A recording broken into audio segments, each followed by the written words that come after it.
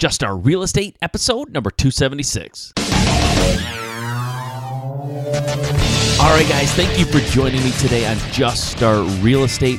My name is Mike Simmons. I am your host, and today I have a great show for you, and I am really excited to dive in and start sharing some content with you. But before I do, I want to talk about something that I think is often not talked about enough. It's not emphasized enough in a lot of people's business. Everyone wonders, how am I going to find money? How am I going to fund deals? And what do I do once I get a property under contract? And how am I going to hire contractors? And I'm so nervous. But what people fail to do well, and what I think is lacking in a lot of people's, goals for their business and what they're spending time on, is they're not spending enough time generating leads. You are not a real estate investor if you're not generating leads. You can't get a deal without first getting the leads in the door. And how best to do that? Well, there's a lot of ways to do it, right? We've talked about them on the show a million times. You can use realtors.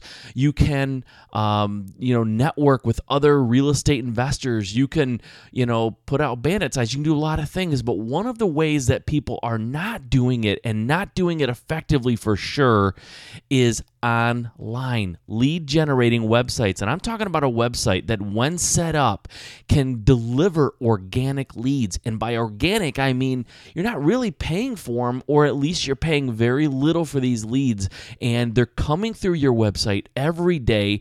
People are coming to you to sell their house, and you get to sift and sort through all these leads and find the best ones that you can invest in. So I highly suggest that you make part of your business plan right now to get a lead generating website up and running and have it working for you 24 hours a day, 7 days a week. It is an often overlooked aspect of this business, but don't overlook it anymore. Go to my website at juststartrealestate.com. On the right-hand side, click on the Lead Propeller banner. Now, what is Lead Propeller? Lead Propeller it's a service that allows you, using their software, to set up a very, very nice lead generating website. It's a website that looks current. It's really interactive, and it's a great looking site. But best of all, it works. It generates leads. Guys, I have one. I'm generating leads from it. You should too. Don't wait any longer. Go to my website at juststartrealestate.com. Click on the Lead Propeller banner. Go to Lead Propeller and check them out. It's dirt cheap to join, and in fact, the first month is free if you go through my website. So go through my website, click on the Lead Propeller banner, check it out, get the first month free. It's completely risk-free, because after the first month, if you don't think it's what you thought it was going to be, or it's not everything that I'm telling you, then cancel and you owe nothing. But guys, I'm going to tell you, you're going to love it. You really should have one up. If you don't have a lead generating website, go there, check it out, get one up today. I know you'll be happy that you did. All right, on to the show. All right, guys, thank you for joining me on today's show. Now, on Mondays, as you know, I'll have an interview with a great real estate investor, or someone who's just inspiring in business, someone who can motivate and inspire and do those kind of things that we need sometimes as investors. Sometimes hearing the nuts and bolts of real estate isn't all we need. We need to be encouraged and inspired, and that's what I'm going to do for you today. I was recently had a video shared with me by my buddy Justin Williams over at House Flipping HQ, and it's a video, but the audio, it works very, very well. There's not much visual that you need to see. It's really more of a video of someone doing a speech. So the visuals aren't that important, but the person doing the speech is very important. His name is Darren Hardy, and Darren has done a lot of things. I mean, he is the visionary force behind Success Magazine. If you've heard of Success Magazine, I'm sure you have. He is the publisher and founding editor, and he's also a business leader and has just incredible access to so many wonderful and inspiring and ultra successful people in the world, like Richard Branson, Steve Jobs, Warren Buffett, Donald Trump, Howard Schultz, Charles Schwab, just to name a few. He has talked with some just incredible people and learned from them, and he mentors a lot of very high-performing CEOs and advises a lot of really large companies, and also sits on the board of several companies. He's a keynote speaker, and he's a very sought after visionary and leader in the business world. And he recently did a speech where he was talking about the keys of some of the most high-achieving individuals that you've ever heard of. And he shared the secret to how they are so successful and how they achieve so much. And normally when someone sends me a video or an audio or something like this, oh, you've got to hear it. It's so inspiring. It's so great. To be honest with you, I normally can't get through 5 or 10 minutes of that because, I don't know, I'm just an anxious person. I want to get out there and be doing something. It's hard for me to sit still and listen. So when I say that I sat for an hour and a half and listened to this talk, to this speech that Darren Hardy gave, I listened to every second of it. I was riveted to my chair. I never got up. I never left the room or paused it or anything. I was just amazed at what he was saying and the wisdom of it and how helpful it was going to be for me and my business. And I loved it so much that I wanted to share it with you guys. So please understand, I'm sharing this with you because I think it's absolutely critical that you hear it. I think it'll make you a better business person. It'll make you a better entrepreneur. And ultimately, you will learn how to achieve more with the same time or less than you're spending now. That's incredible. So please, this is a very, very long episode. I understand that. And I apologize for taking up this much of your time. But I think you'll agree when you start listening that this is must-listen material. So listen to it, enjoy it, and I hope you get as much out of it as I did. So without any further ado, I give you Darren Hardy.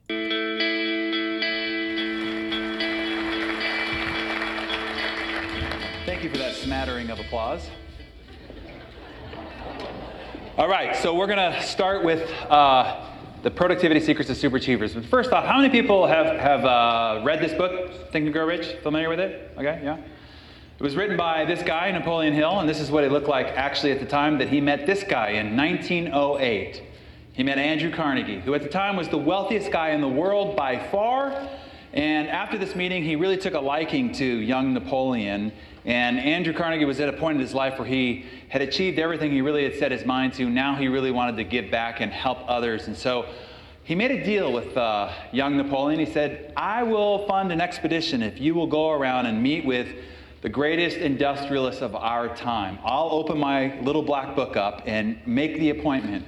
If you'll go on and sit with them and try to draw out the ideas, mindsets, the philosophies, the attitudes, the behaviors that have created the extraordinary success for these men and women all over the world. And so, thankfully, Napoleon took him up on that crusade. And imagine what it must have been like for young Napoleon to sit down knee to knee with the likes of Henry Ford or Thomas Edison to try to figure out what is it that these guys do that create their extraordinary success, or Alexander Graham Bell. He sat with John D. Rockefeller, Teddy Roosevelt, Franklin D. Roosevelt, Wrigley, Firestone, and so many more. And then the compilation of their ideas ended up becoming what we now know as today as Think and Grow Rich. And then Napoleon went on to become an editor of Success Magazine. It's a 110-year-old publication, and there's been just an extraordinary lineage. It was started by Orson Swett Marden in 1891. And at the time, back in the late 1800s, there was 500,000 people subscribing to Success. Orson Swett Marden is sort of given the attribute of starting the modern-day personal development movement. And then later, back in the 50s and 60s, it was owned and published by W. Clement Stone. Og Mandino was an editor, and Napoleon Hill. And then now today, yours truly. And so what's interesting is exactly 100 years later, from that first meeting with Napoleon and Andrew Carnegie, is when we put Success back on the newsstand and published it for the first time and restored it back to its personal development, personal achievement roots. And I'm happy to report that we had the largest first issue magazine release in the history of publishing. We beat Oprah, we beat Martha Stewart, we beat Condé Nast, 1 million copies of the first issue.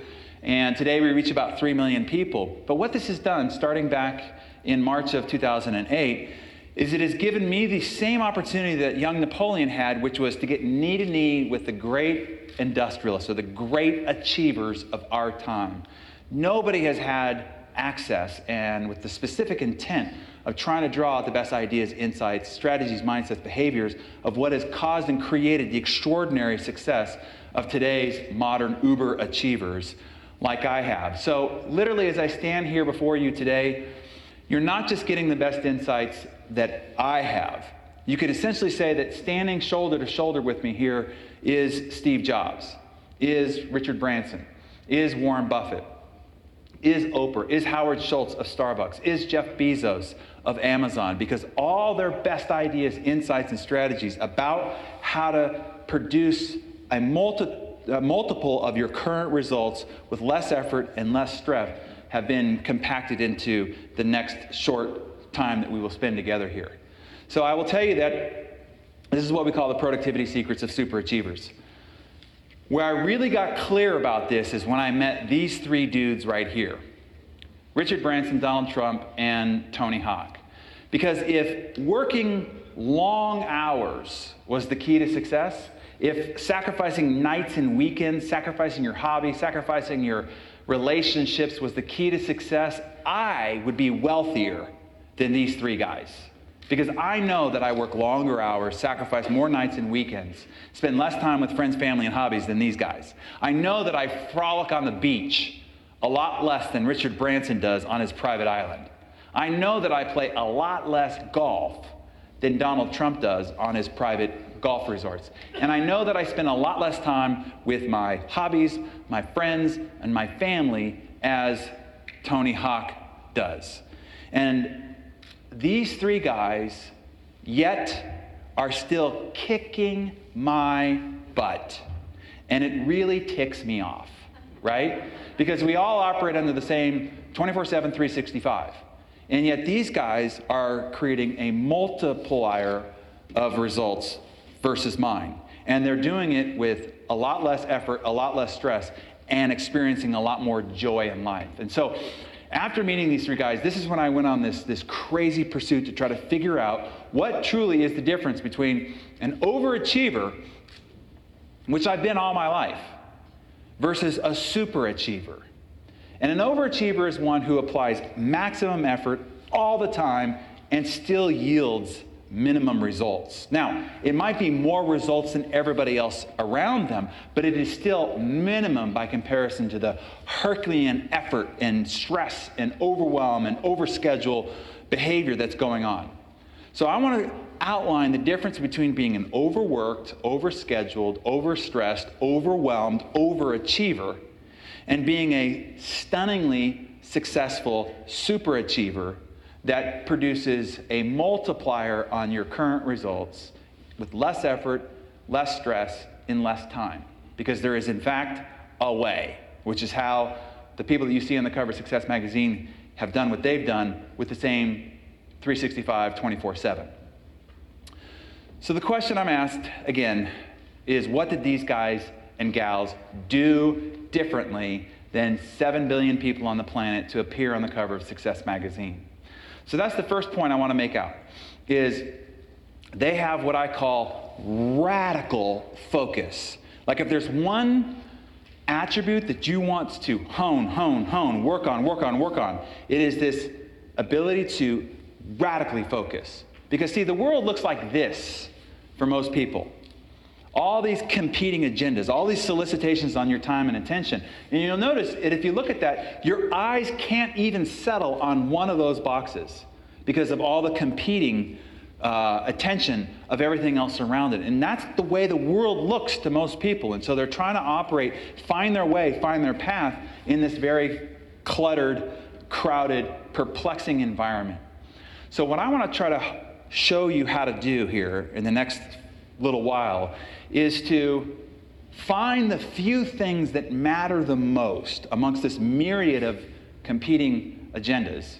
And then once you have found those few things, gray everything else out so that you can, with certainty, with clear path, walk directly towards the direction you want to go, whatever destination that might be, without distraction, without being derailed. And that is understanding how to have radical focus. So that's ultimately what we'll unpack at the end of this. So one of the things that in being asked, what do these people do differently than everybody else? The reality is, it is not what they do at all. In fact, it's the opposite. It's what they don't do that determines the difference between their results and everybody else around them. For instance, the reality is that saying yes is easy. It's easy. There's no restraint. There's no conflict. There's no tension created when you say yes. Yes, I have a minute. Yes, I'll take the call. Yes, I'll go to that meeting. Yes, I'll join you for happy hour. Yes, we can go to dinner with that couple, right? Yes is easy. There's no conflict. However, the master skill of success is, in fact, no. No is the master skill, but it takes courage. It takes clarity. It takes an understanding of what you are focused on so that you know when it doesn't show up, so that you do, in fact, hold your ground and say no. Now, I got really clear about that when I met this guy right here, Warren Buffett. So I finally get a chance to meet with the Oracle of Omaha. So I ask him what I think is the all-important question. You're worth $50 billion, considered one of the wisest investors in the history of humanity. If you were to boil down your key to success in one principle, what would it be? And I'm expecting to get like a financial economic lesson and so forth. This was his answer. This answer is worth $50 billion because it comes from the man who came from the same place we all came from, but this discipline accumulated that kind of wealth. He said, for every 100 great opportunities that are brought to me, I say no 99 times. That's what he attributes his great wealth and success to, is saying no 99 out of 100 times. And that's just not no, I won't buy your company, no, I won't invest in that stock or that commodity or whatever. It's no on any solicitation on his time or his attention. No to interviews, no to meetings, no to calls, no to engagements, the rest of it. 99 out of 100 times. Isn't that interesting? Here's another great achiever of our modern era. Of course, you know, the great late Steve Jobs. So I'm with him backstage at an event where he's going to be speaking at, and I get some private time with him. So I ask him what I think is a great question, right? Of all the things that you and Apple have built, I mean, revolutionary, breakthrough products, what is the one you're most proud of? What do you think it is? Of all the things in his whole career, what was his answer to what is the thing that he's most proud of?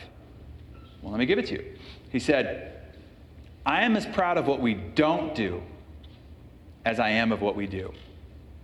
And he went on to say, deciding what not to do is as important as deciding what to do. It's true for companies, and it's true for people. Isn't that interesting? Now, this is Mark Parker, the CEO of Nike. And when he first took over the chair of CEO of Nike, he had a conversation with Steve Jobs on the phone. And there was an interesting exchange about some advice that Steve ultimately gave Mark Parker. And I think there's some insight for us all. Let me play that interview. You mentioned last night when we were having dinner that when you first got the job as CEO, you got a call from Steve Jobs and he offered you some advice. Well, he didn't call to offer me advice, but we had worked together on a Nike-Apple collaboration called Nike Plus. So we took what Apple knows, what Nike knows, and brought a new technology to the market. Anyway, long story short, he said, "Hey, congratulations! It's great. You're going to do a great job." I said, "Well, do you have any advice?"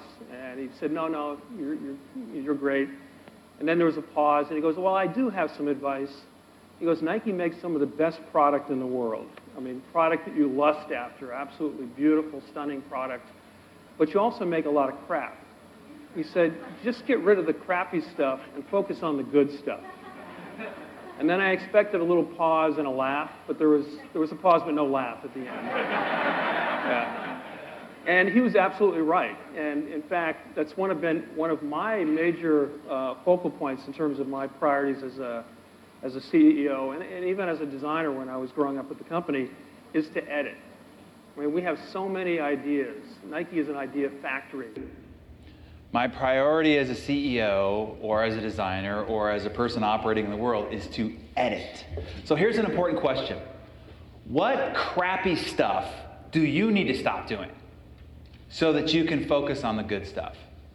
Because see, the reality is of getting more done, it's not about actually doing more. In fact, it's exactly the opposite.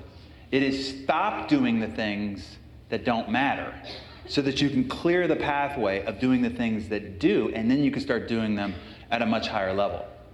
So Kenneth Cole, I think, put it in one sentence that I thought was great.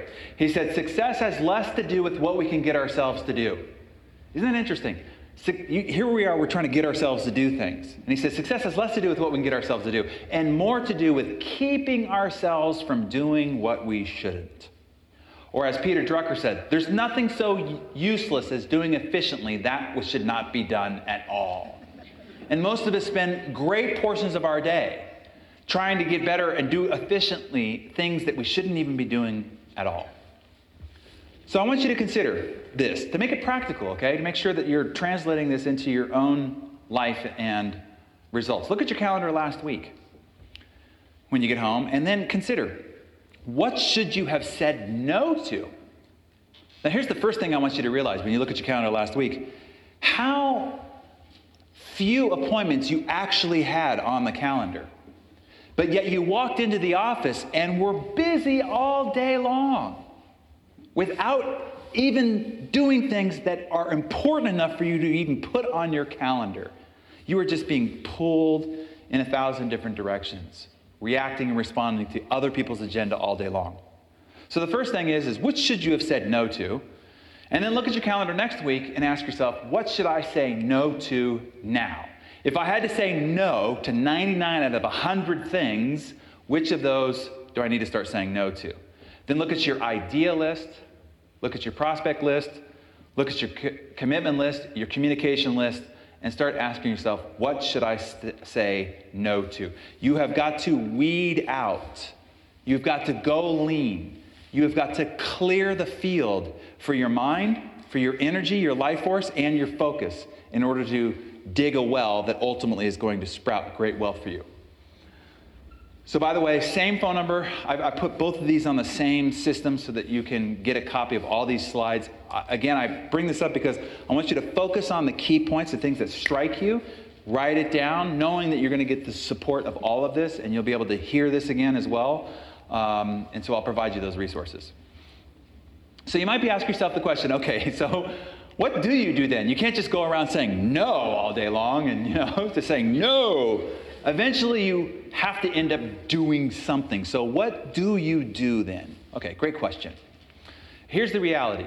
It's not doing many things. And that's the thing that most, particularly those driven, ambitious achievers, they're trying to do many things at all times, spinning lots of plates. No. These uber achievers do not do many things. They do fewer things than each of you in this room. I promise you. So here's the deal. Super achievers learn to focus on what's called the vital few. From this matrix of competing solicitations on their time, they find and then focus and then leverage the vital few. See, it's better to be world class at a few things than mediocre at many. And what happens is most people go around trying to be good at everything and then become mediocre at most things and never world class at anything. For instance, look at the faces of these people on the screen here. Each of these people became world class in their profession, but they're only world class at probably one or maybe two things. And if you read the biography of most of these people, the rest of their life was rather mediocre, if not in some cases poor. But they became world class in one or two things, and now the history book recognizes them forever. And they were extraordinary achievers. They were Nobel Prize winners, they were celebrated athletes or entertainers, or they are people who truly did dent the universe and push the human race further because they became world class at a few things. So the question is what are you going to become world class at? What are you going to be known for by your world-class standard and achievement? What's the one or two things? Because if you try to do a bunch of things, you'll never be world-class at anything.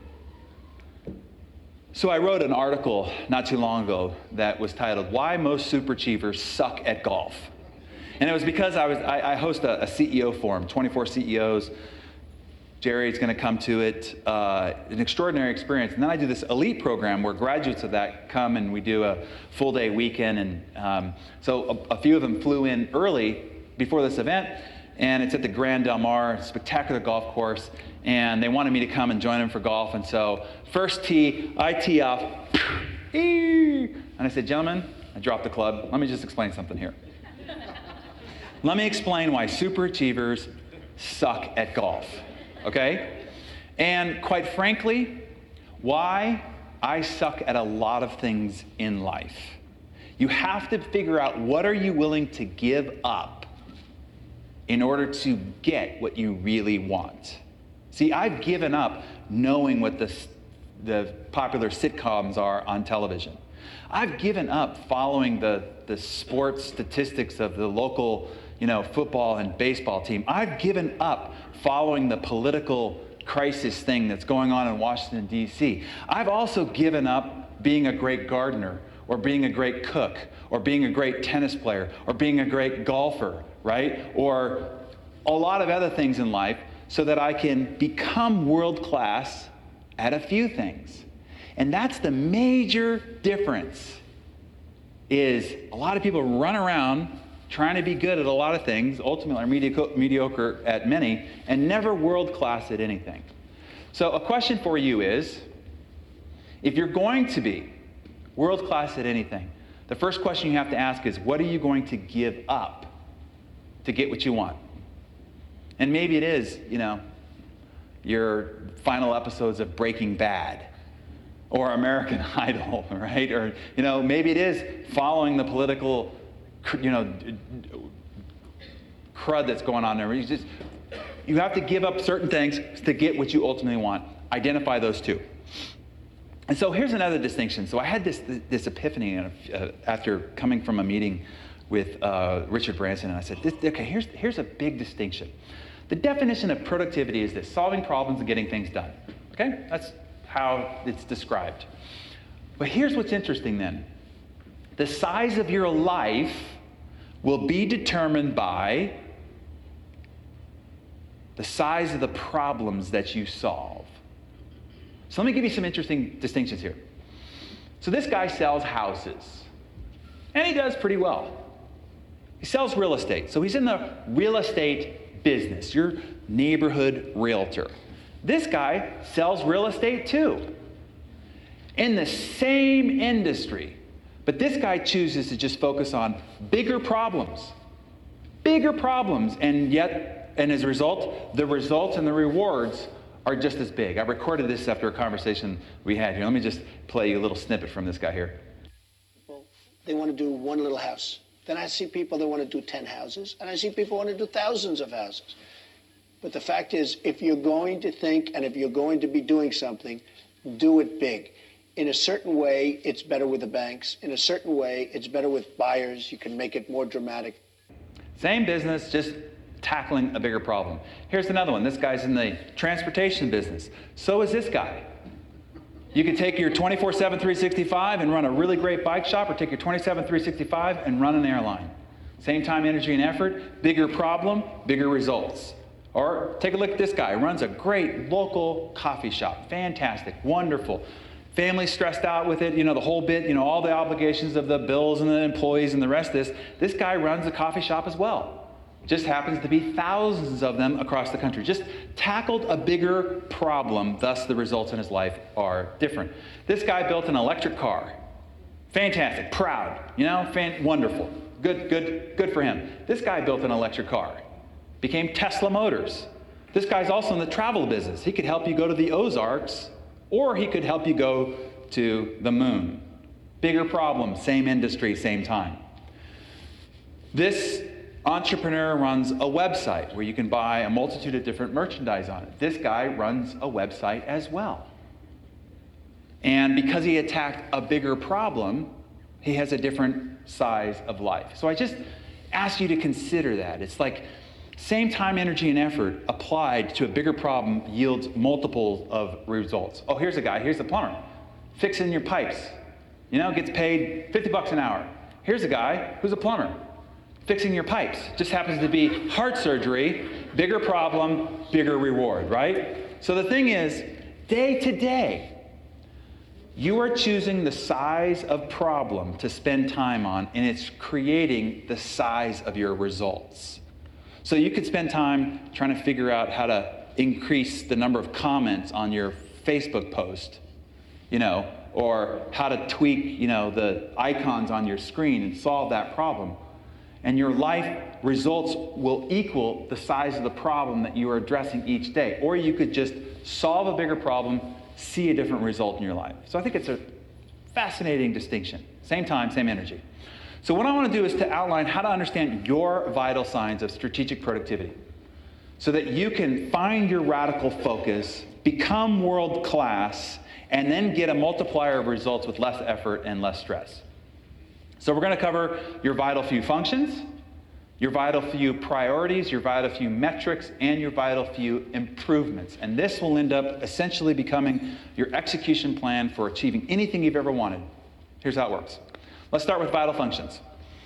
There are not 5,000 things that you need to become great at in order to become the master of your industry. There appears to be, but there are not 5,000. It always comes down to about a half dozen. What's interesting is excellence in any endeavor always comes down to about a half dozen. So, you could take anything. Football comes down to about a half dozen fundamentals. Basketball, half dozen fundamentals. Golf, half dozen fundamentals. Marriage, parenting, leadership, sales, half dozen fundamentals. One of my brother-in-laws is a rocket scientist, works for Raytheon. We're having this discussion. He says, it's funny, rocket science comes down to about a half dozen fundamentals. Everything in life comes down to about that. The key is finding the half dozen fundamentals and then mastering them. And I'll show you a couple of masters here. We all know that the legendary results of the Green Bay Packers under Vince Lombardi was his steadfast focus at being brilliant at the basics, right? They would just win the world championship. And the championship team's coming back for a new season, first day of practice. He would hold out a pigskin and say, "See this, gentlemen? This is a football. I don't care that you're world champions. I don't care that you think that you're great, you had a great season. We are starting right back down with the basics, and this is a football," right? He would say, the key to winning is to become brilliant at the basics. So much so that the opposing team would know exactly what play was coming and still couldn't stop it. That's how brilliant they became at the basics. Another legendary coach, John Wooden, 10 NCAA championships in 12 years. A record that probably will never be broke ever again. Extraordinary achievement as a coach. So they would just win the NCAA championship, first day of practice of a new year. He would have an hour-and-a-half seminar on how to put on your socks and tie your shoes. Then you'd take them off and you'd unwrinkle it, and then he'd show you how to put them on over your toes, and then get it up to your ankle, and then put the rest of it on, and then pull it up, and then smooth it out, put it on, make sure that the laces, aren't twisted. And they would do that on and off for an hour and a half. To make 2 points. Number one is, I don't care that you think you're NCAA champions. We are going right back down to the basics. And the basics start with when you put your socks and shoes on. And the other point he would make is, look, I don't care how talented you are. You're out there on the court and you get a blister, you will get beat. Comes right back down to the basics.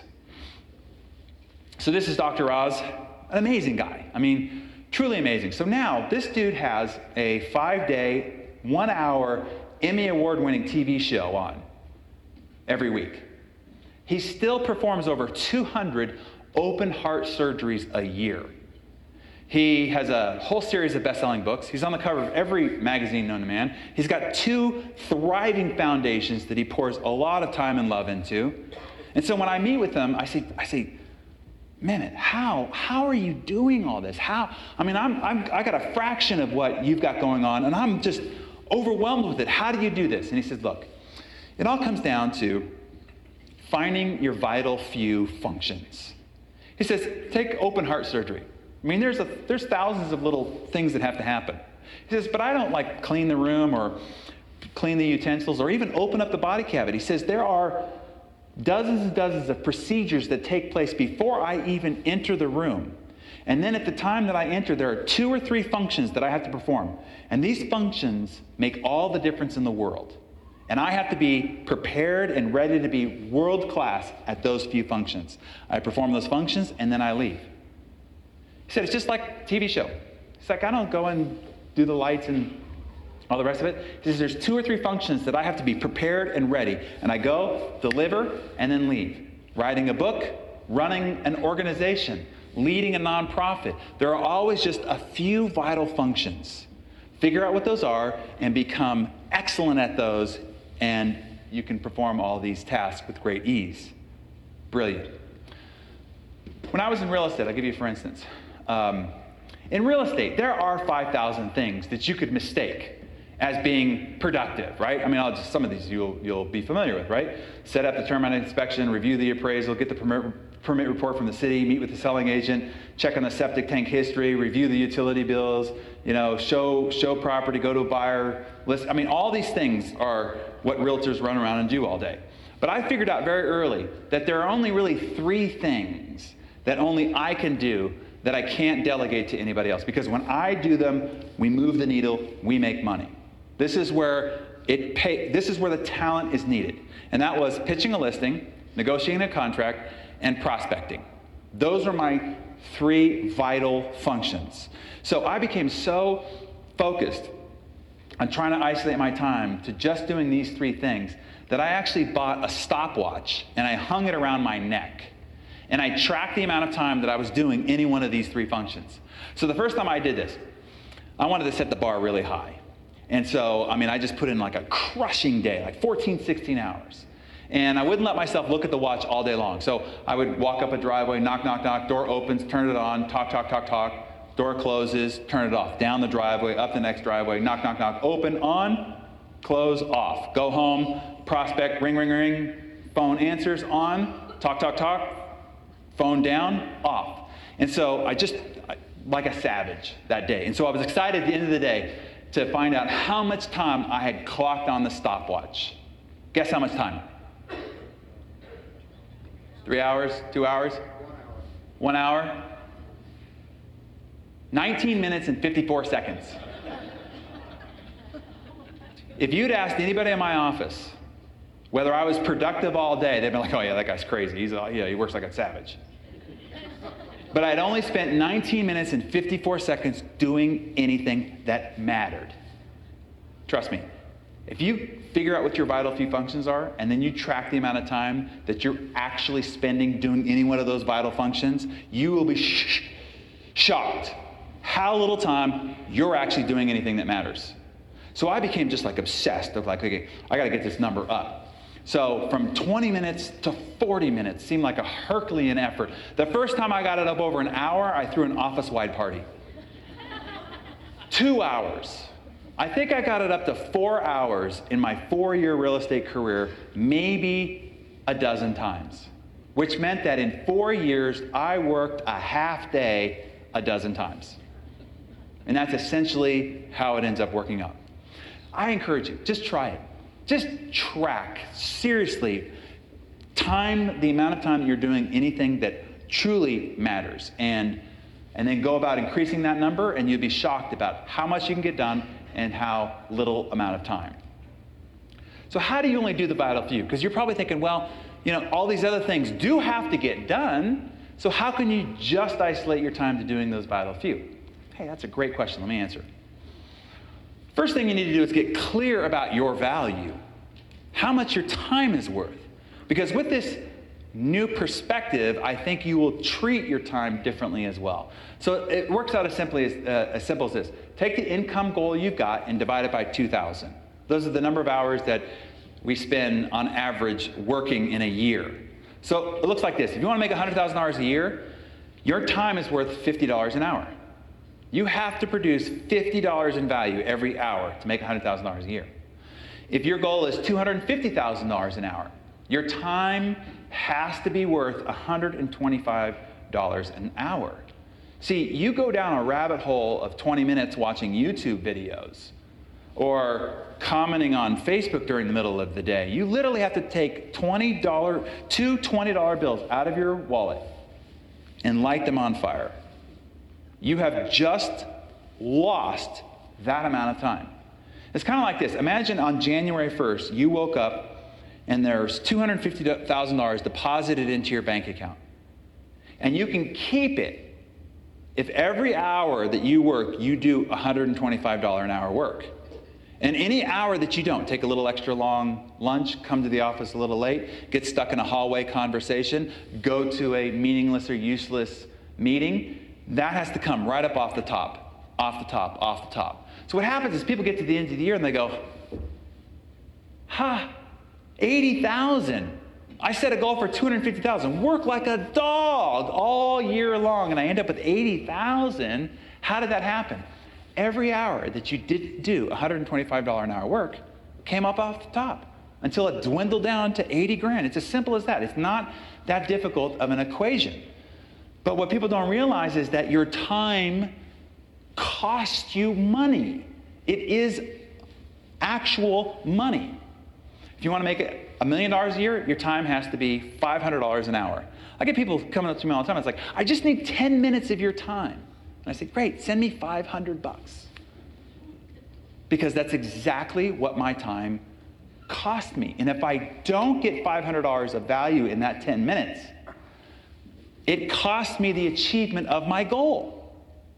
See, when you understand, you have that clarity, you go, okay, I need to stop doing what it is that I'm doing right now because it is not going to yield me the hourly rate that I need to accomplish the goal that I have set. And here's the deal. A lot of you are self-employed in your own businesses, and the reason why you are is because you didn't want to have a boss. You didn't want to have anybody telling you what to do. But here's the reality. You have a boss, just a really crappy one. One that's letting you get away with murder. Letting you be lazy, letting you be unaccountable, letting you burn time, and all the rest of this. And so the first thing you might need to do is start bossing yourself around a little bit more. Ask yourself the question, you're in the middle of doing something. Ask yourself, would I pay somebody, if your goal is $250,000 a year, would I pay somebody $125 an hour to do this for me right now?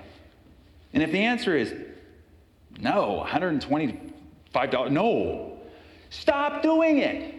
Because it's costing you that much money. The great thing about it is you could hire somebody for $40 an hour, $50 an hour, hey, be generous, $80 an hour, and you immediately keep the arbitrage. You immediately keep the delta. You immediately make money by having somebody else do that task. You keep the difference.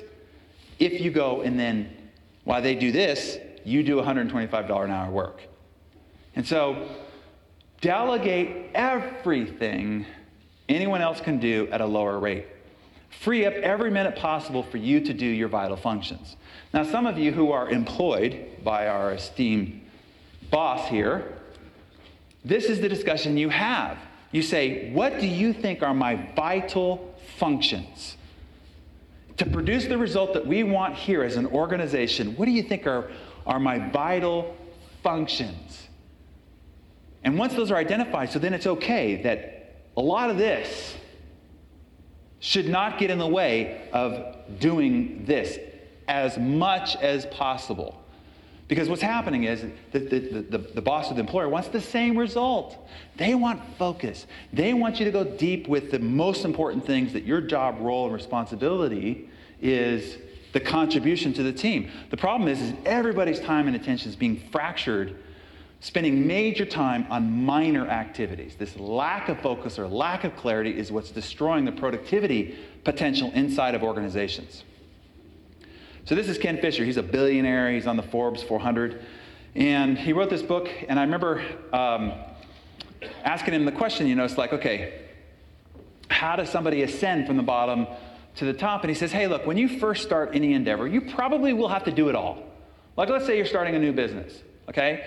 You probably will have to do it all. You have to do sales and marketing, you have to do customer service, you have to do the accounting, and you'll have to take out the trash. He says, but your job is to become a quitter. Get enough sales and marketing going to where eventually you have some extra money. You can stop taking out the trash. Hire somebody else to do that. Get more sales and marketing going. Stop doing the accounting. Get a little more sales and marketing going. Stop doing the customer service. Get the sales and marketing going. Stop doing the sales and marketing. Your job ultimately is to weed yourself out of a job entirely. On your org chart, nobody reports to you. There's no accountability to you whatsoever, except for finding great talent, cultivating a fantastic culture, and thinking about the strategic direction of an organization. But that's where you end up. At the beginning, you will have to do most everything, but the job is to start quitting as fast as possible, all the way up until you're not doing any of it any longer. Ultimately, you want to move from labor, doing it, to leadership. That's the distinction. It all still has to get done, but it doesn't have to require your time, energy, and talent, the talent that's running the enterprise, the one that should be spending time thinking about the strategic direction of the organization, going out and finding and cultivating A-level talent and putting them into the culture and setting them free. The rest, you want to move from labor to leadership. Everything you do is keeping you from doing what you should be doing. So what's better than a few? If you isolate all your time and attention down to a few, what's even better than a few? Yeah, one. What if you found the one thing that you do that contributes most to the enterprise or to your organization? So I'll give you for instance. So I spent some time with Joel Osteen. As a matter of fact, he's the second time appearing on the cover of Success Now. First time I spent time with he and his wife in his home in Houston. And to me, Joel is not a Christian evangelist. To me, he is the CEO of a several $100 million enterprise, right? And so I asked him, I said, how did you do this? How did you grow this? How do you manage it all? How do you keep it all in sync? And he said, when I first took over from my father, he says, I was trying to do it all. And I was doing weddings and baptisms and funerals, and I was editing the brochures, and I was editing the commercials between the bumpers around the TV program. I was adjusting the lights on the stage. He says, I was doing it all.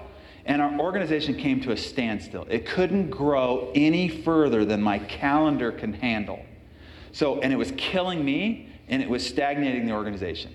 He said, so I had to step back and say, okay, what's the one thing that I do that contributes the most to the success of this enterprise? And he said, I figured out it was that 22 minutes on Sunday. That 22 minutes, if that 22 minutes was inspiring, was hopeful, was excellent, it drove the entire enterprise. Everything else was a success behind it. He said, so I stopped doing everything else, and I just focused in on that 22 minutes once a week. And he only has to do it 22 times throughout a year, right? So here's his actual calendar through a week. Wednesday, he spends the whole day just thinking, making notes about what it is that he wants to talk about on Sunday, the whole day. Thursday, he writes it out word for word. Friday, he spends the whole day doing nothing but memorizing it, drilling and memorizing it. The whole day. No interruptions, no distractions, no calls, no meetings, the whole day. Saturday, he delivers it twice with the cameras off to his internal congregation. And then Sunday, lights, action, camera, bam. And he's magic. I mean, it's like, I call him the best keynote speaker of our modern era because the guy's got to do 22 brand new keynotes a year. And he does it without notes, and it's hopeful, and it's inspiring, and stories, and analogies, and the rest of it. Because he figured out his one thing, and as a result of it, he could be extraordinary at that one thing. He takes Monday off, and then Tuesday he does his leadership, where he meets with his team, takes a look at his vital metrics, does any press. I've interviewed him twice now, and it always had to be on Tuesday, because that was the day he did anything else except for work on his Sunday sermon. Think of the power of that. Now let me give you another. So here's the goal. To do fewer things more often and get better at them. Now here's the deal. You're going to look at that and go, yeah, okay, it's cool. This is it. This is it. So I had this interesting experience. A friend of mine, his father had turned 100 years old. So a centenarian, right? And I said, I want to meet and interview your father. I said, would you ask him to write down what he thought was the greatest contribution to his success? Because the guy was very wealthy, very well respected, an amazing individual. So I write down everything that he thought mattered to become successful, that he could leave behind. So I show up and I'm expecting to get this like 30 to 50 page tome. And he hands me a single piece of paper. And it's got like 12 things on it. And he says, that's it. This is it. Every single word on there is crucial. It's vital, but that's it. And he says, look, you can hand this piece of paper to an 18-year-old, and it's not going to mean anything to him. They have to take the trip themselves to understand how vital and essential every single word is. So I'm pausing here for a moment to tell you, that's it. Like, don't let this pass. Don't let me go to the next slide without saying, that's it. How does Richard Branson do it? How did Steve Jobs do it? How does Warren Buffett do it? How do any of these uber achievers do it? That's the formula. Do fewer things, more often, and get better at them. So hopefully the amplification at this point said, okay, I don't know entirely whether this is all the mystery solved, but I'm just going to believe you. I'm just going to take heed and focus on these three things, because really that's it. All right.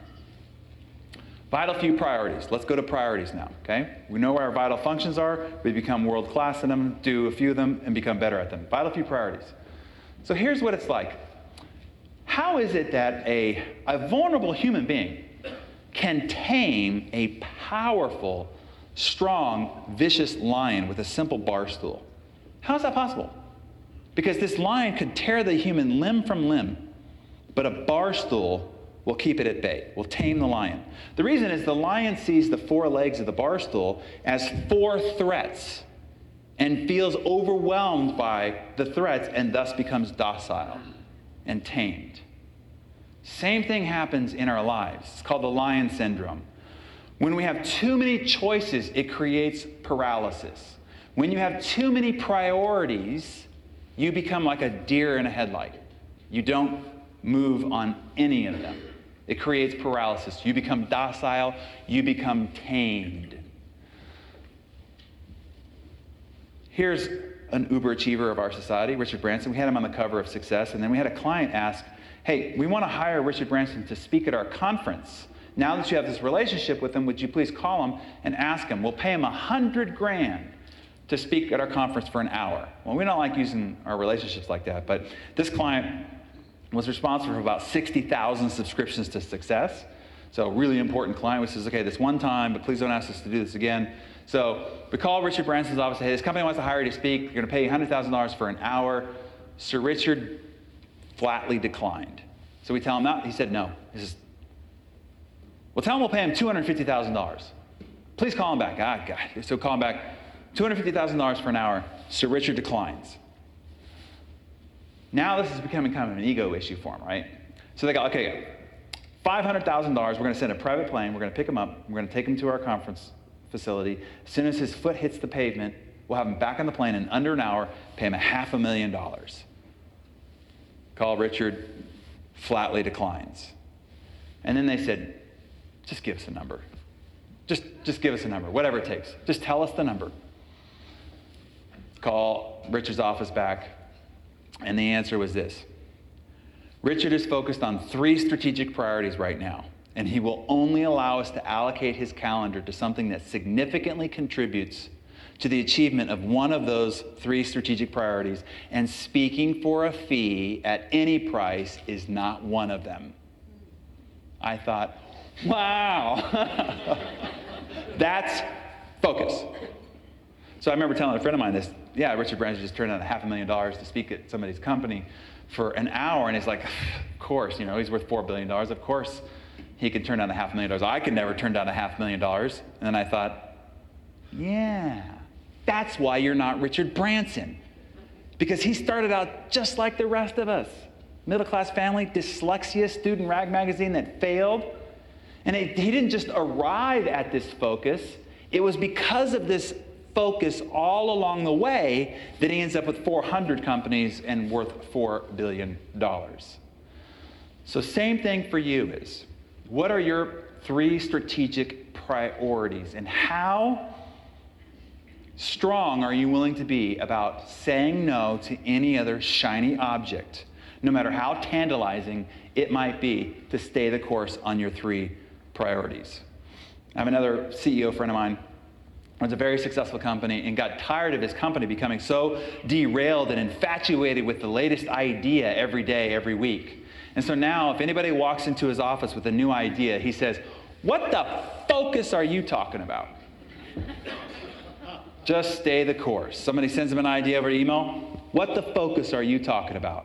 We have our strategic plan. We know our priorities. Stay the course, stay the course, stay the course." Jim Collins put it this way. He said, if you have more than 3 priorities, you don't have any.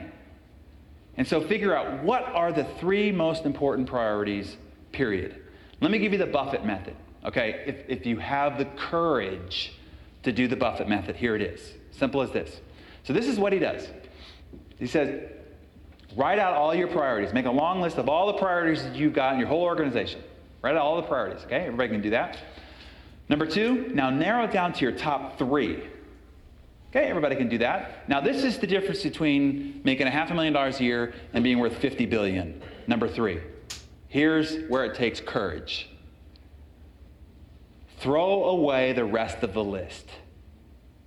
Don't just keep them over here on the side. Well, if I get to those, those are still attractive. Those are still really good ideas. We could just do a little bit of time. A little extra spare. Maybe 4. Let's do 5 maybe, right? No, find the 3, throw away the rest of the list. That's when it takes courage to stay the course. So what's better than a few? If you isolate yourself down to a few priorities, what's better than a few? You get in the hang of this. 1, exactly. So let me give you the guy that became brilliant at the 1. The late Steve Jobs learned this when he took over Pixar. And he saw how an entire creative team that was focused on only producing 1 blockbuster movie. So the whole staff and team was focused on just 1 movie. And because they were only focused on 1 movie, Toy Story at the time, it became a breakthrough in animation. Done things that no other studio has ever done because of the collaboration and focus of just the 1 thing. So when he took back over Apple, he brought this discipline back into Apple. And if you remember, when he took it over, he cleared the clutter, 4 quadrants. He says, we're only going to do 1 new breakthrough product at a time. And so they launched the iPod. It was the only new product at the time. The whole organization just focusing on the iPod, then pushed the bounds, and it became a breakthrough product. Now, I always had these little rogue groups going, but they were in lockdown. If you were an Apple employee, you couldn't even go to these other parts of the company. Did not want the mindset being fractured to the whole of the company that was just focused on making the iPod extraordinary. And then after the iPod, it was nothing but the iPhone. Then after the iPhone, focused on the iPad. After the iPad, retail. And that was just 1 major priority at a time, which is the reason why each one of them became breakthroughs in their own right, with a collaboration and focus on the 1. Him individually. Now here's a guy that was running $2 billion companies. What are the demands of somebody running a $1 billion company? Investors, employees, HR, legal, liability problems, marketing challenges, all the rest is PR, all that being pulled on your calendar. But Steve became so focused on the 1 thing that he would spend 3 hours every day focused on the number 1 priority of the organization. Whatever that was, 3 hours carved off on his calendar to do nothing but focus on that 1 thing. That is why breakthroughs were made. But here's a great challenge of our time about staying focused. Here's what we all have to deal with and are under attack with. The information overload that is surrounding us all day, every day. And then the constant solicitations on our time and attention all day, every day. From blog posts to Facebook comments, to RSS feeds, to tweets, to mobile alerts, to text messages, to emails, constantly fracturing our time and attention. And we love it. We're addicted to distraction. Here's why. Number 1, it provides us a form of relief. When we're focused on the 1 thing and it becomes hard and difficult to stay concentrated, and then there's a knock at the door or there's a text, you're actually relieved. It's a justifiable excuse for you to be distracted from what it is that you really should have been doing. Number two is we have this insatiable thirst for novelty. We're always looking over somebody else's shoulder to see if there's somebody more important, or there's something new, or something fresh, something different over the horizon. And then lastly is we want to be wanted. Every time we get a text message, inside we go, oh, somebody wants me. We get an email, oh, who loves me now? Right? And we just go around with this whole thing. You know, we put a Facebook post up there and we watch it, we're like, oh, I got a like. I'm like, it's crazy. We've all turned into, schoolyard children about wanting to be wanted. And the consequences are we're overstimulated, overwhelmed, unproductive, and unfulfilled. And on average, we are distracted how often? How often do you think we're distracted throughout the day? Every 3 minutes. And it takes 11 minutes to regain concentration. Now, I'm no math whiz, but you can see a problem with that, right? If it takes 11 minutes to regain concentration and you're distracted every 3, you can see how most of us are never actually concentrating. We never enter a state of focus. What it's like is REM sleep. So you know that it's not the amount of time you spend in bed that determines the quality of your sleep. It's the amount of time that you spend in REM.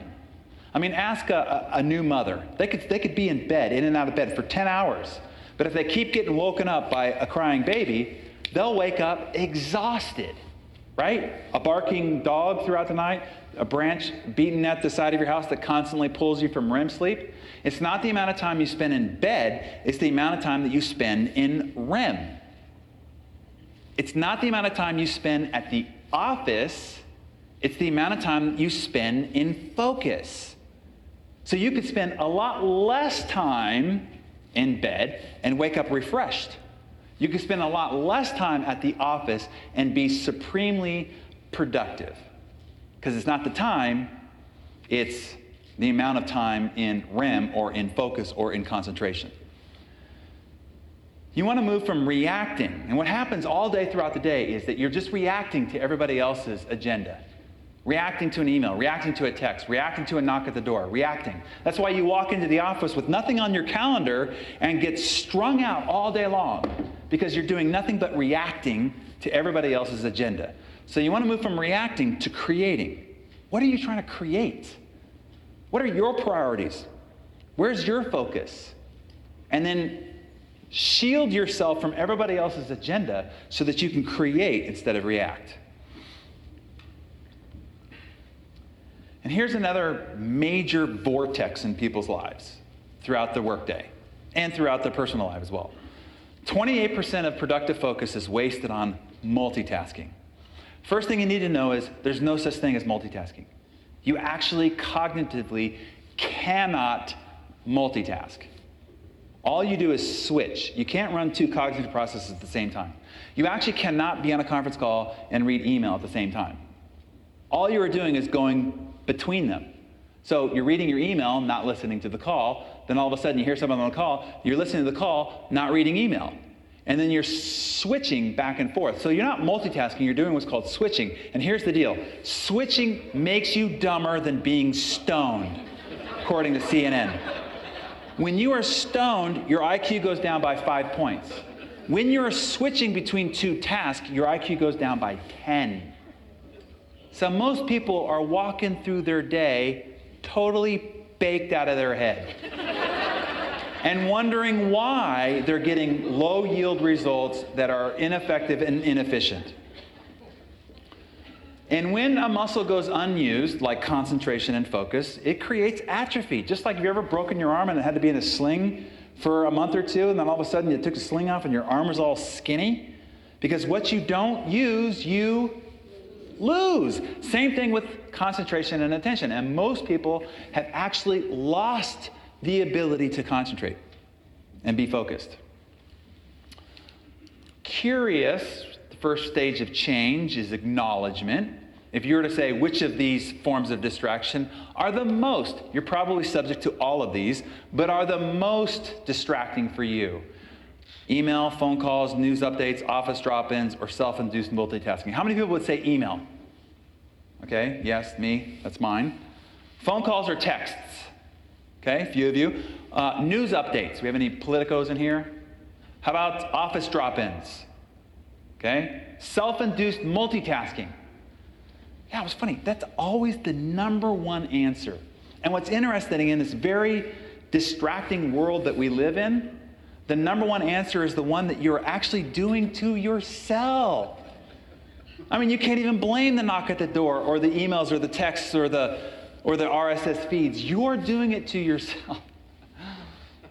So don't mistake movement for achievement, activity for productivity, and rushing around for results. Because you could spend the whole day rushing around, and then if we quantify the results, it's not much.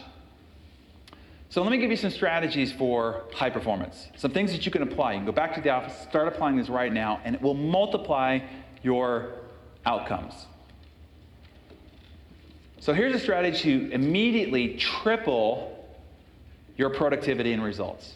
Now, it sounds like a big claim, but this is no hyperbole. Triple your productivity and results. Here's how I know that we can do that. There's a recent study involving Fortune 500 CEOs. And they went and surveyed and observed how much time the average CEO spends on productive activities. So these are the top of our totem pole, the CEOs of Fortune 500 companies. They got the resources, the staff to delegate and the rest of this. How much time do you think the average Fortune 500 CEO spends on productive tasks? Any guesses?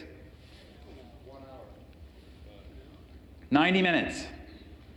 90 minutes. They might put 10, 12 hours at the office, but 90 minutes. Now, when Jack Welch heard this, he said, nah, I doubt it's that much.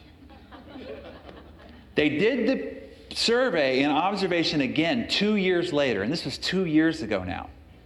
And the new number was 28 minutes. And these CEOs also were observed spending more time, actual time at the office, but spending less time on anything productive. Isn't that interesting? Focus is a skill, every bit of foundation of success as reading and writing. If you can learn to control your attention, you can finally control your life. And it develops like a muscle. You have to put it under intense pressure and stress, and then rest and recover. Intense stress, rest and recover. And that's how you rebuild the muscle of concentration. So let me give you the sprint and recover method. Okay, this is what are called productivity intervals. If you want to study the elite performers in our society, the ones that go on to become Olympic athletes or violin virtuosos or concert pianists, this is their strategy. Productivity intervals. So let me show you this. So first off is sprint. This is concentrated focus, undisturbed concentrated focus, sprint. So here's how you do this. You create what are called 90-minute jam sessions. For 90 minutes, isolated, focused attention. First thing you have to do is create a bubble of silence so that you are undistracted for 90 minutes. That means you have to turn off your cell phone, turn off your computer, put a sign at the door. In a jam session, do not disturb, will reappear at this particular time. Everything that can distract you has to be silenced, because even just pulling you out for a moment will break your REM sleep, break your productive REM. And it'll take 11 minutes to get back in. It can destroy the output. So you have to create, number one, a bubble of silence. Number two is have a countdown clock. I bought this little doohickey at Amazon, like 10, 15 bucks. And I put it on my desk, so I said, okay, it's time for a jam session. Close the door, turn everything off, glass of water, no getting up to go pee, 90 minutes. Then I take this little clock and I put it on. Now, the first time you do this, this is what your experience will be like. You'll put it on, you're like, okay, this is the project I've been wanting to get to, great. You're working, you look up and you're like, 78 minutes left? Right? You work a little harder, and you're like, I'm really making progress. 67 minutes left. You'll realize quickly how much you've lost the ability to stay focused on one thing, to concentrate. And if you persevere, you push through, at the end of the first session, you'll be like, wow, look at the progress that I made here. And you'll become addicted to this process. Like the outcomes the creative output, the deep wellspring of creativity that you can tap when you go into these 90-minute cycles of focused jam sessions is extraordinary. And literally, you can, in 90 minutes, triple the productivity of the average Fortune 500 CEO by just doing a single jam session. My goal is to always do 2 or 3, but at least one triples the productivity of the average Fortune 500 CEO. But then you have to recover. Recovery is just as essential. Interesting thing that I'm not going to drag you through that. Here's the problem. The problem is the absence of disciplined and intermittent recovery. For most of you in the room, you're achievers. You wouldn't have said yes to this invitation. You're achievers, okay? You guys you're motivated. Nobody has to tell you to work long, hard hours. Nobody has to tell you that. As a matter of fact, everybody's got to tell you to stop. And that's true of this recovery. Most of you will have more difficult time with the understanding that you need to rest and recover more than you actually have to pursue and work. Because chronic stress without recovery depletes energy reserves, leads to burnout and breakdown, and ultimately undermines performance. If you're an Olympic trainer for an Olympic athlete, there are 2 sides of the development regimen that you have to focus on. Number 1 is the training schedule. This is our training schedule. But a person who's signed up to be an Olympic athlete, they're already obviously obsessed. You don't really need to push them to train. The one thing you do have to push them, though, is to rest and recover. And that is just as important as the actual training is, because if they overtrain, they will start getting diminishing results. That the real separation between the great Olympic elite athletes is their ability to stay in rest and recover mode, right? Same thing with all of you at the office. You're overtraining. You're starting to move into diminishing returns. You're starting to buy back your progress because chronic stress, energy reserves, and all the rest of that. Your judgment is waned, and you're producing less results. So let me give you a game-changing mindset shift to adjust this. You get paid to rest.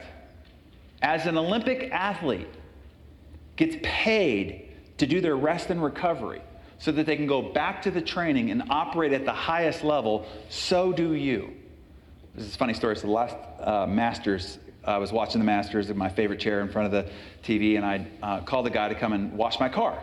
So the guy shows up, he's like, hey, my wife's like, who's this guy coming to wash your car? I'm like, yeah, he's going to wash my car. He's like, $50 for somebody to wash your car? Isn't that a little ridiculous when you sit here on your butt? Well, these are conversations that wives have with their husbands, right? I said, here's what I want you to observe. Right here, me right now, I'm making money. Right now, I'm making money. Because if I don't rest and recover and I go back to the office and I'm not operating at my highest level, we lose money. This is as productive of a thing that I could do right now. Now, a lot of people like washing their car and it's meditate and all the rest of that. No, for me, it's work. It would still be stressing out all my adrenals, right? So it's cheaper, way cheaper for me to spend $50 to have somebody for an hour and a half wash my car while I sit here and rest and recover in front of the Masters. Now, as funny as that sounds, it's absolutely true. But because of our culture, we have this addicted thing. We have to be doing all the time. And if we're not, we're guilty. And you're overtraining, you're overtaxing, and you're getting diminishing results. You want to make ultimately success a routine. We talked about it as something just like brushing your teeth that you do automatically without having to think about it. And you ultimately encode success. Practice becomes permanent, both good and bad practice. As John Maxwell says, ultimately the secret to your success is found in your daily routine. We talked about those habits in the last session. So let me just show you a way in which to implement this. So make it practical. I find that if I can kind of reveal some of the things that I do, maybe it'll give you an idea or at least some context for how to do this for yourself. So there's really only 2 parts of your day that you have full control over. Let's be honest, right?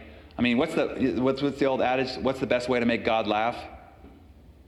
Tell them your plans, right? Exactly. So there's only two parts of the day that you really can't control your day. When you just get out of bed and just before you go to bed. And we know that everything in the middle of those 2 points is absolute mayhem, crazy making, right? You can plan and you can chunk and you can isolate and all the rest of that, but for the most part, stuff's going to happen. But those 2 parts of the day you can't control. So this is where you want to embed the most important routines or habits or rituals that are going to take you in the direction you want to go. So I'm just going to give you mine real quick. So when I first get out of bed in the morning, 5 or 5:30, I had to train myself, by the way, to get up at 5. I was a night owl, pursue deep into the night, but I had to time shift myself to get up early and go to bed earlier so that I could get up at 5:30 in the morning. It's when there's magic in the morning. And then I heard Jerry gets up at 3:30 in the morning. That's crazy. And Carol gets up at 4:45. Made me feel bad about myself, but I get up at 5.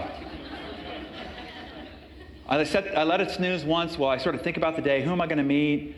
How do I want to show up? How do I want to encourage? Just sort of set the tone, no big deal. And then I put on the coffee maker. And my chiropractor friend was after my butt forever. You've got to stretch more. You've got to stretch more. You can't work out without stretching. It's costing the health of your back and so forth. So I tried to do it before I worked out, tried to do it in the middle, tried to do it afterwards, tried to do it in the morning, tried to do it. Nothing worked, right? So I figured I have to embed this into a ritual that I do every time. So I found that the coffee maker takes 8 minutes. And that is the perfect time while the coffee's brewing that I do my little stretch routine. So I got an 8-minute stretch routine that I learned from Dr. Oz. And what was funny this morning, so I get up blurry-eyed, I find where the coffee maker is, I get it going, and then I'm like 3 minutes into my stretch routine right there in the middle of the living room of the hotel, and I realized, oh crap, I'm stretching. In other words, I was doing it automatically without actual conscious intent because it's become part of a ritual. And that's what you want to do. You want to embed these things that you have to get done in some sort of a ritual that happens automatically without thought. Then I read for 30 minutes, set my iPhone, no more than 30 minutes. Something positive, something instructional, and as soon as the alarm goes off, wherever I'm at, I close the book up. Because if it starts to bleed in the 45 minutes or an hour, the next time you think of it, you're like, I don't have time for that right now. But if it's only 30 minutes every single morning, you can always do it. Then I do what's called a calibration or review. I just sort of look at where I'm going. The 5-year, 1-year, quarter, month, week goals, no big deal. I just want my brain looking at the environment around me to see if they can attach anything that's relevant to my goals. I figure out I review my vital functions, my vital metrics, my vital priorities, and I figure what are the 3 most important priorities for today? And then I figure out what's number 1. And then I do 1 jam session right there in the morning. 1 90-minute focused jam session. It's the best time. The world hasn't woke up yet. They haven't started attacking you via email and text and at the door. And in 90 minutes, you can get more done before 8 o'clock in the morning than most people get done all day long. It's kind of like the old Army commercial, right? We get more done by 9 a.m. than you get done all month. Same thing when you can do one of these 90-minute jam sessions first thing in the morning. So that's my morning bookend. And then in the evening, just real quick, I plan for the following day, just look at the calendar, make sure that I've got everything set. What are the MVPs? What's the number 1? What's the chunk? I work out in the evenings. I've tried to do it in the mornings. Doesn't work for my biorhythm. I work it in the evenings. Then I do what's called a sprint prep, like this suit. First thing I did when I got here last night is I threw this in the shower and let things steam. Probably great for the environment, but it's great for steaming your clothes. And then I ironed it so that this morning I could just get up and bang. I don't have to think about anything, right? So I pack or I iron or I prepare meals so that I can just take it on the go in the morning. I get my briefcase ready, get my car ready, and so all I have to do is get up and just go. So I do that the night before. Journal for 5 minutes. What are any ahas, any things that came up, anything I'm grateful for that particular day, and then I read for 30 minutes, something positive, something instructional. What's the worst thing you possibly could do before you go to bed? Watch the news. I can't believe that people watch 10 o'clock news and then go to bed. And now all of a sudden, their whole brain is just on fire with murders and wars and crime and all the rest of these things. Find something positive for your mind to focus on for the 8 hours that it's going to spend munching on it. And that's it. That's the just before bed. Now, let's talk about vital metrics. It's just a review. Same thing, the 3 key behaviors, and track it. And then use a gyroscope. Those are your vital metrics. And then lastly, vital improvements, okay? How do you focus on the few things that you need to improve on the most so that you can move the needle in the area most important to you. So let me give you I'm just going to cover this quickly. Some mistakes that I see in people in their learning and in their development. We need to learn less, actually, because we're absorbing all this information, and doing none of it, and we need to study more. I had somebody on Facebook say, "You've inspired me. I've decided I'm going to read 32 books this year." And I said, "I'd rather you read one book 32 times. Would be more helpful than just reading a book, putting it down, and picking up another, and doing none of it." So we need to learn less and actually study more. So let me give you my personal development plan, okay? I call it my 1-1-5-3-1-30-35-10-10 plan. It's actually a lot simpler than that. Let me show you. Take the number one goal. We talked about the big three, but what's the number one? And then what's the number one skill most important to achieving that goal? Is it better communication? Is it consultative selling? Is it better presentations? Is it emotional intelligence? What is the one skill most important to achieving that goal? And then take this new skill that you've focused on, and I do one new skill a quarter, and immediately go and buy the top 5 books, focus on mastering that skill. Just go on Amazon, bam, no big deal. The top CD or DVD programs focused on that skill. You can find a lot of stuff at success.com. And then one seminar focused on that key skill. Okay, that's all I do.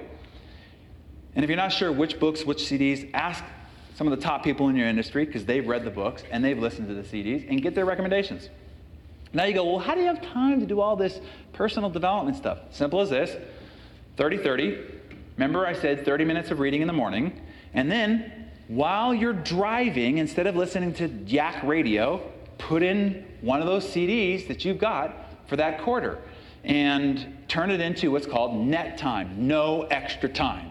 While your hands are busy, your mind is free. And you could do it while you drive, you could do it while you walk the dogs, you could do it while you exercise or while you run or while you travel.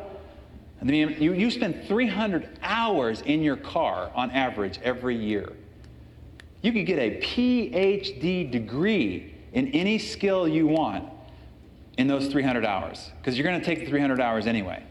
So simple as that. And then treat it like a race. I treat my personal growth and development like a race.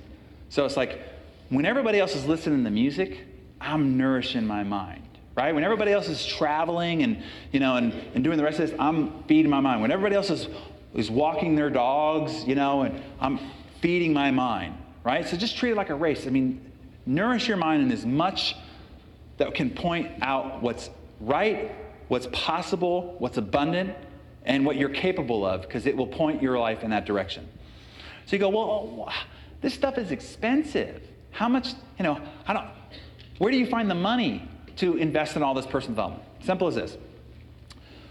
When I was 18 years old, we all know by ancient tradition, take 10% of your money, carve it off, tithe to help other people. Okay, fantastic, wonderful, great. Take another 10% and carve it off and tithe to yourself and reinvest it in your personal development. So this is a philosophy that I was taught by Brian Tracy when I was 18 years old. He said, look, for every dollar you invest in your personal development, it adds $30 to your bottom line over time. It's the best investment you can make. Now, a lot of you are in the financial industry here. Take a look at the difference between the results of these other investment products and vehicles over the last several years versus a potential 3,000 return if you invested in yourself.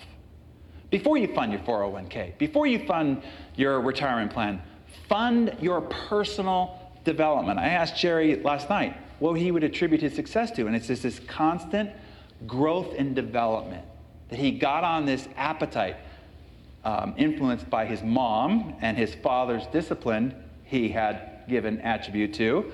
And as a result of it, this is where he's arrived. That's a huge ROI versus the amount of money if he put it into his 401k. So that's what I suggest is the return on investment. And as my mentor, Jim Rohn, said, never begrudge the money that you spend on your own personal development. It's the best investment you can make. And then lastly, I just always like to boil it down to one. Just pick one skill. If all you do after all we've talked about today is figure out one skill you're going to focus on improving and growing and mastering. Just pick one and then attack it with everything you've got, with a vengeance. Just attack the development of that skill. Buy the 5 books, 3 CDs, 1 seminar, and then just attack it, and your life will be different as a result.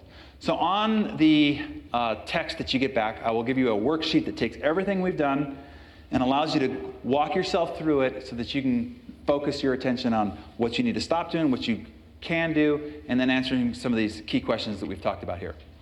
The last principle that I want to give you is this, because this one was worth so much money to me. You've been gracious to invite me in. I want to pass this one on to you, okay? And I learned it when I first got into real estate, how to really, really, really crush it. So I went to a seminar. There's a theme here, it seems. And I got a chance to take the seminar leader out to lunch, because I was the only one apparently who asked them to. So we go to lunch, and I'm 20 years of age, just getting into the real estate business. And I said, okay, man, just what do I got to do?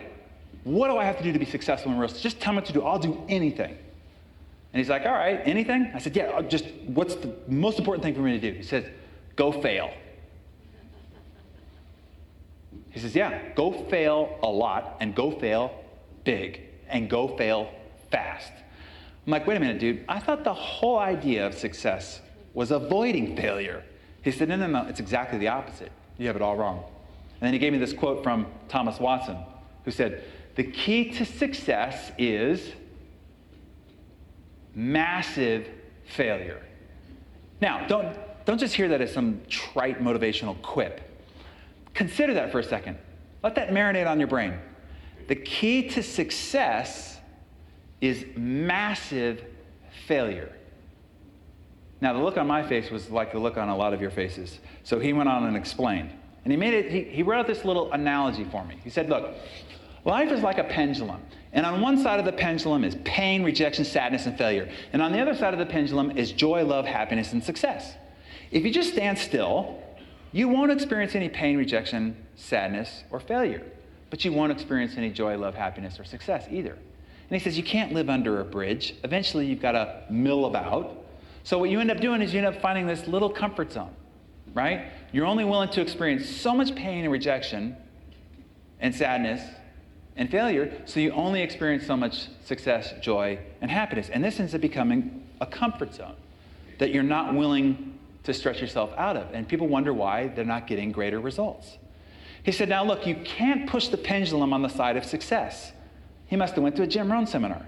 What you pursue eludes you. You can't push it on the side of success, but you can push it on the side of failure, on the side of rejection, on the side of defeat, on the side of pain. So your job is to go experience as much pain, rejection, sadness, defeat, and failure as possible. Push the pendulum high and wide on that side of the pendulum. And he says, I promise you, it'll swing back in equilibrium. And so I took him seriously. I said, all right, bring it on. And I went back to the marketplace and I said, where can I get as much pain, rejection, defeat, sadness, and failure as fast as possible? So for some of you that are familiar with real estate, there's a few places. One are expired listings. Right? These are people who had their house on the market with another agent. It didn't sell. It comes up on the multiple listing service, and by 6 o'clock in the morning, like 30 agents call them. After about the 10th or the 15th one, they are aggravated, they are mad, they are upset, they are ticked off. Lots of pain and rejection and sadness to be had calling on those people. When I was done with them, then I would go to the death trap of all realtors. I would call on for sale by owners. These people hate realtors so much, they wouldn't even think of listing their house with an agent. Call on them, lots of pain, rejection, sadness, and defeat to be had there. Then when I was done, I would park my car at the end of a street. I would take out my little notepad. I put 50 check boxes on it. And then I would just go in a white shirt and a tie, door to door. People love that, right? Knock on the door, knock, knock, knock. Do you plan on buying or selling a house in the next 6 months? Slam, cursing at the door, dogs chasing you down the street, kids throwing rocks at you from across the street. Rain. I would not allow myself to get back in the car until I had 50 check boxes on that notepad. So when somebody slammed the door, when somebody said no, when somebody rejected me, how did I feel? Delighted. Yeah, I'm one checkbox closer to being done, right? Then I would go home, and it was called 5 to 9 is money time. Why 5 to 9? Because that's the window in which people are eating, so you can catch them at home. Call people on the phone during that time. Lots of pain, rejection, sadness, and defeat to be had there. I pushed the pendulum wide on the side of pain, failure, rejection. And as he promised, it swung in equilibrium on the other side. In 90 days, I was outselling an office of 44 agents, 20 years of age, no business being in the real estate business. I saw recently I saw a photo of myself when I was 20 years of age, and I'm like, who would list their house with that kid, right? More listings, more escrows than the entire office combined.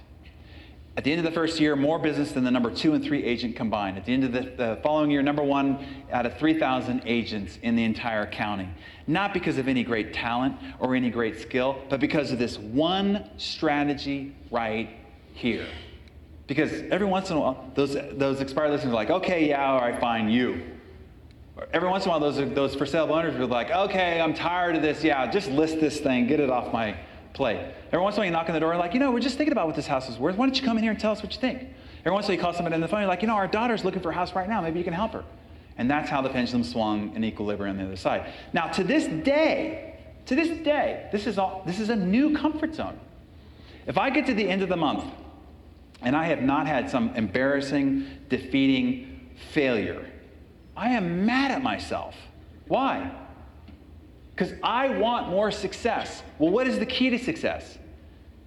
Massive failure.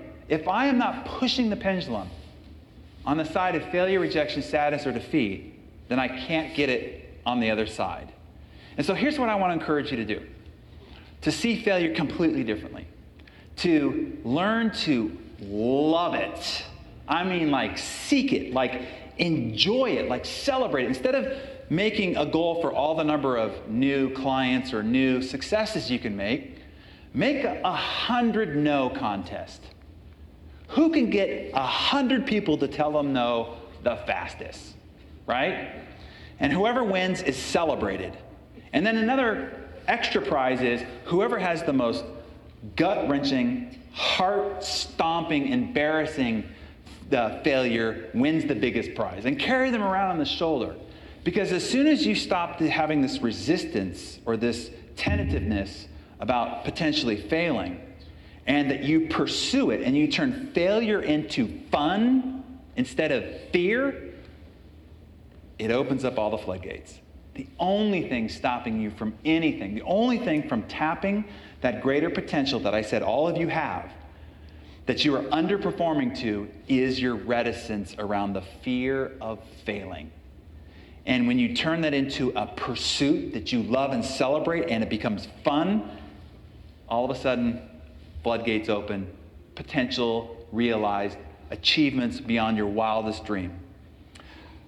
When I had a chance to spend some time with this guy at a Mavericks game, I asked him what he thought his greatest key to success was. And he gave me an answer, and later I found this answer show up in an actual commercial. So let me have him tell it to you in his words. The video. I've missed more than 9,000 shots in my career. I've lost almost 300 games. 26 times I've been trusted to take the game-winning shot and missed. I've failed over and over and over again in my life. And that is why I succeed. I've failed over and over and over again in my life, and that's why I succeed. Yet the world knows him as one of the greatest players of all times. They know him for his successes. And the way that he created all those successes was through great failure. I'll introduce you to another giant failure. I mean, this guy's had some public flame-outs. You remember when he drove a tank down Madison Avenue and he was going to take over the cola industry and he had Virgin Cola all over the tank and he dressed up in fatigues? That failed. Virgin Vodka, gone. Virgin Cosmetics, bankrupt. Virgin Cinemas, Virgin Clothes, Virgin Cars. Remember when he dressed up in drag? Now, how many CEOs dress up in drag? That's putting yourself out there. Virgin Brides is now defunct. But here's his motto. He said, screw it, let's do it. If you fall flat on your face, just pick yourself up and try again. The guy delights in failure. He's not tentative or reticent of whether it might or might not work. Screw it, let's do it. If you fall flat on your face, just pick yourself up and try again. Or as Eleanor Roosevelt said, do something every day that scares you. It's one of the metrics that I write down every night. Did I do something today that scared me? If I didn't, it was not a successful day because I didn't push the pendulum. If I want a greater expanse, I've got to push it. I started with a story of my dad. I'll end with one. I'm 8 years old. We're skiing Heavenly Valley. And it was the first time I skied by myself. And now Heavenly Valley, they had the Olympics there, right? And they have this last run. It's called Gun Barrel. And it's big double black diamond. And I wasn't supposed to end up there, but I did. And I had to get down. So I'm like, man, I don't want to lose my streak. You know, I didn't fall down one time. So I went down really tentative. It took me a long ass time, but I finally got to the bottom. I saw my dad and ran up to him and said, Dad, guess what? I skied by myself all day long and I didn't fall down one time. And he said, well, you didn't get any better. He said, look, until you push yourself beyond your current skill level, until you fall down, you can't get any better. Falling is part of the process of growing. Failure is part of the process of success. And we had painted on our garage wall these words, no pain, no gain. And I've lived by that mantra. And somebody says, if there's one mantra you would attribute your success to, this is it. No pain, no gain. It's kind of like at the gym. Your program calls for 10 reps. And you do the 10 reps, and the last 10, you start experiencing pain. Well, now it's the 2, 3, or 4 that you do after that the growth begins. The first 10 just got you to the table.